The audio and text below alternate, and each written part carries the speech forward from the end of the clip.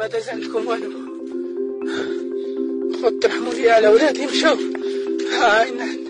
is a harrowing audio of a Moroccan man searching frantically under rubble for his family. An evening that started out like any other would quickly become an unforgettable nightmare. Families were separated. People were lost under the sudden devastation, dozens reportedly dead. Scores of homes were crumpled and walls were reduced to rubble. The earthquake that hit on Friday evening took Morocco by surprise. Now, rescue crews continue to look for casualties or people in need of rescue following the biggest earthquake to hit the country in 120 years. This is Beyond the Headlines, and I'm your host, Phil Green. In this episode, we'll look at what happened when the earthquake struck Morocco and the impact that the disaster will have on the North African country. We'll speak to Gaia bin Mubarak, our correspondent in Morocco, on what she has seen on the ground. We'll also look at how we can design buildings to withstand earthquakes. But before we start, if you want to get all the latest episodes as soon as they come out, just hit the subscribe button wherever you listen to your podcasts.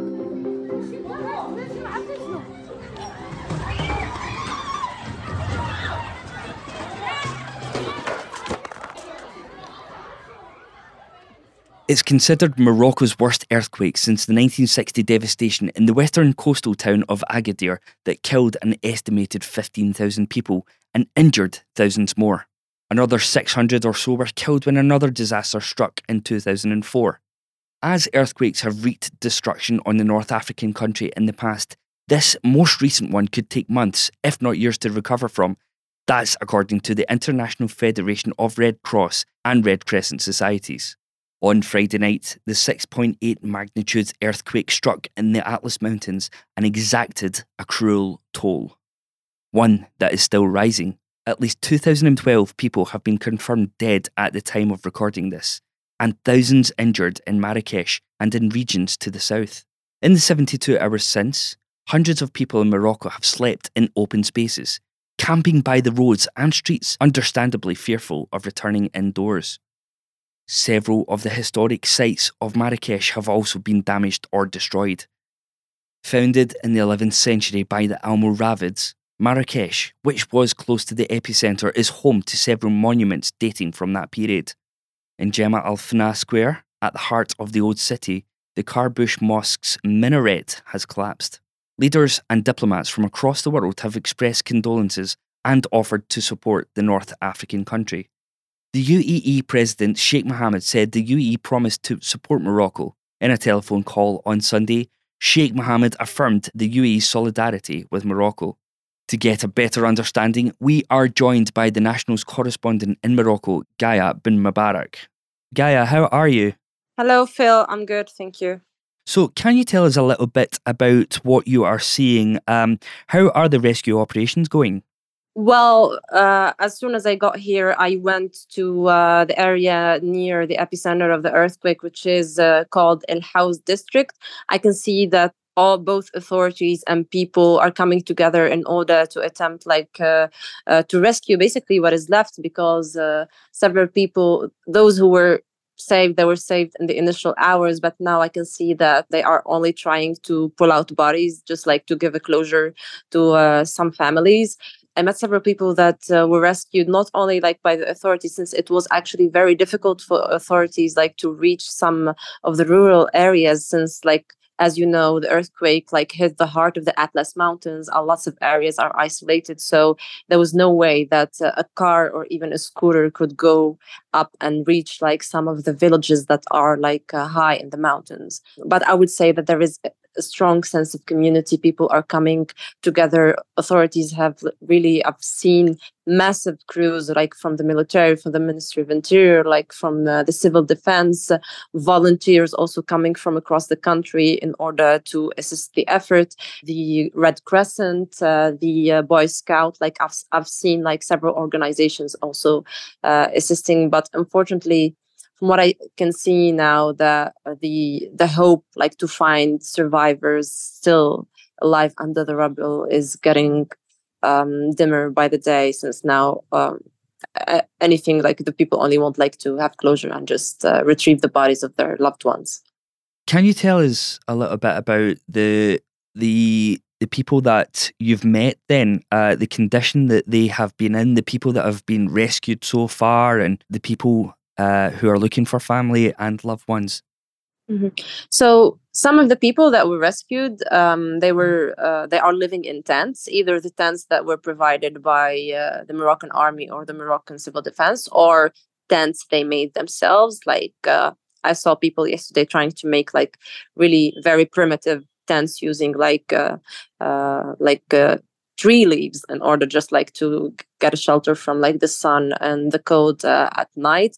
But I would say like everyone who just like lived and through the earthquake and had the earthquake destroy their homes are currently in the street, either in tents or basically sleeping in alleyways. Even those people that only had their house like suffer small cracks or like some cracks in the ceiling are also living in the street because there remains an issue like of a potential like aftershock, so they cannot really go back to their houses. And even if the possibility of an aftershock happening is getting like slighter, I think people are still scared after undergoing such a traumatizing experience. Also, something that is many of the survivors are surviving, but most of them lost lots of their family members. I met a man today at the hospital, at the university hospital in Marrakesh, who told me he lost his wife and he lost his in-laws, and he was someone actually who his house collapsed over his head, and he had to dig in for an hour to get out of the rubble. And all he thought of just like saving his kids, so he just like saved himself, and then he saved two of his children, and then went on around his town. It's really smaller than a town, so he went in and tried also to save some people, and he managed to pull out like two people or three. But now he's just like living in front of the university hospital in Marrakesh, and he has nowhere to go, and he just left his kids with random families that still have homes in his village. Can you tell us a little bit about the hospitals? How are they dealing with it? Is there enough hospitals to treat everyone, and is everyone getting the medical support that they require? Well, from people's testimonies, they're saying everyone is helping us. Like, where they provided us with the water, with like food, with medical assistance. They are checking. They're getting like checkups on a daily basis. But from what I can see, so I went to the region that has been like the hardest hit by the earthquake, and where the epicenter is. They only had like one hospital in the region. So when the earthquake hit, all of the victims and all of the people injured, they needed to be transferred to that hospital. So that hospital at some point had to cater to more than 1,000 patients, and they had also to receive several bodies and people who have died.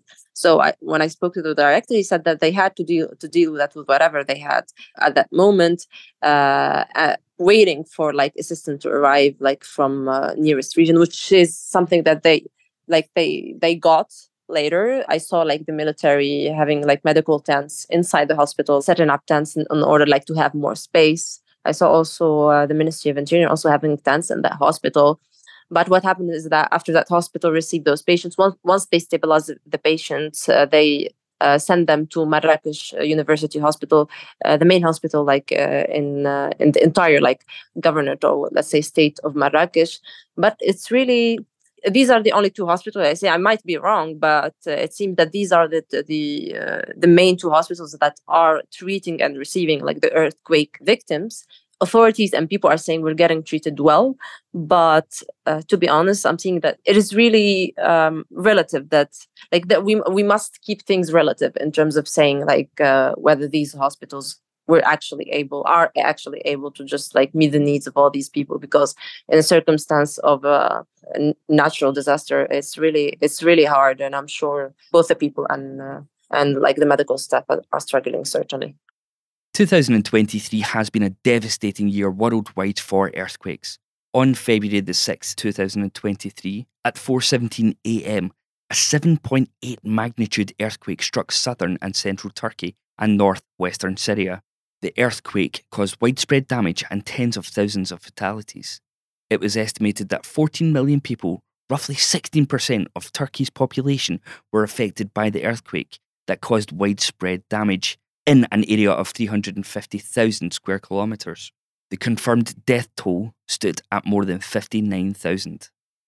It's said that fatalities are not caused by an earthquake, but instead by debris from falling buildings.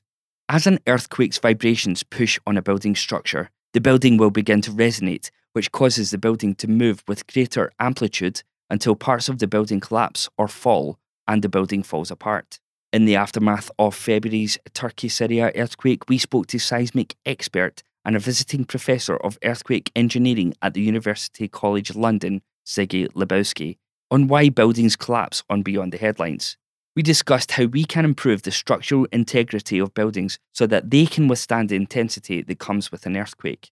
There are groups of people who are now coming up with techniques which can give warnings of about half a minute to a minute before an earthquake strikes, based on the stresses in the ground.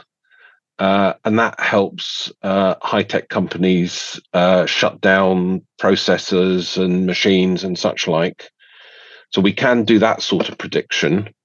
But in terms of predictions to help regions like we have here, that's not really feasible. But what we do know is where there are regions of higher hazard. The earthquake provides a large horizontal and vertical force on the building, and we try and make the building flexible, as maybe you would, if you think of your shock absorbers in the car, and we do that by putting, let's say, steel in the reinforced concrete, and we tie that together so it can bend and move adequately.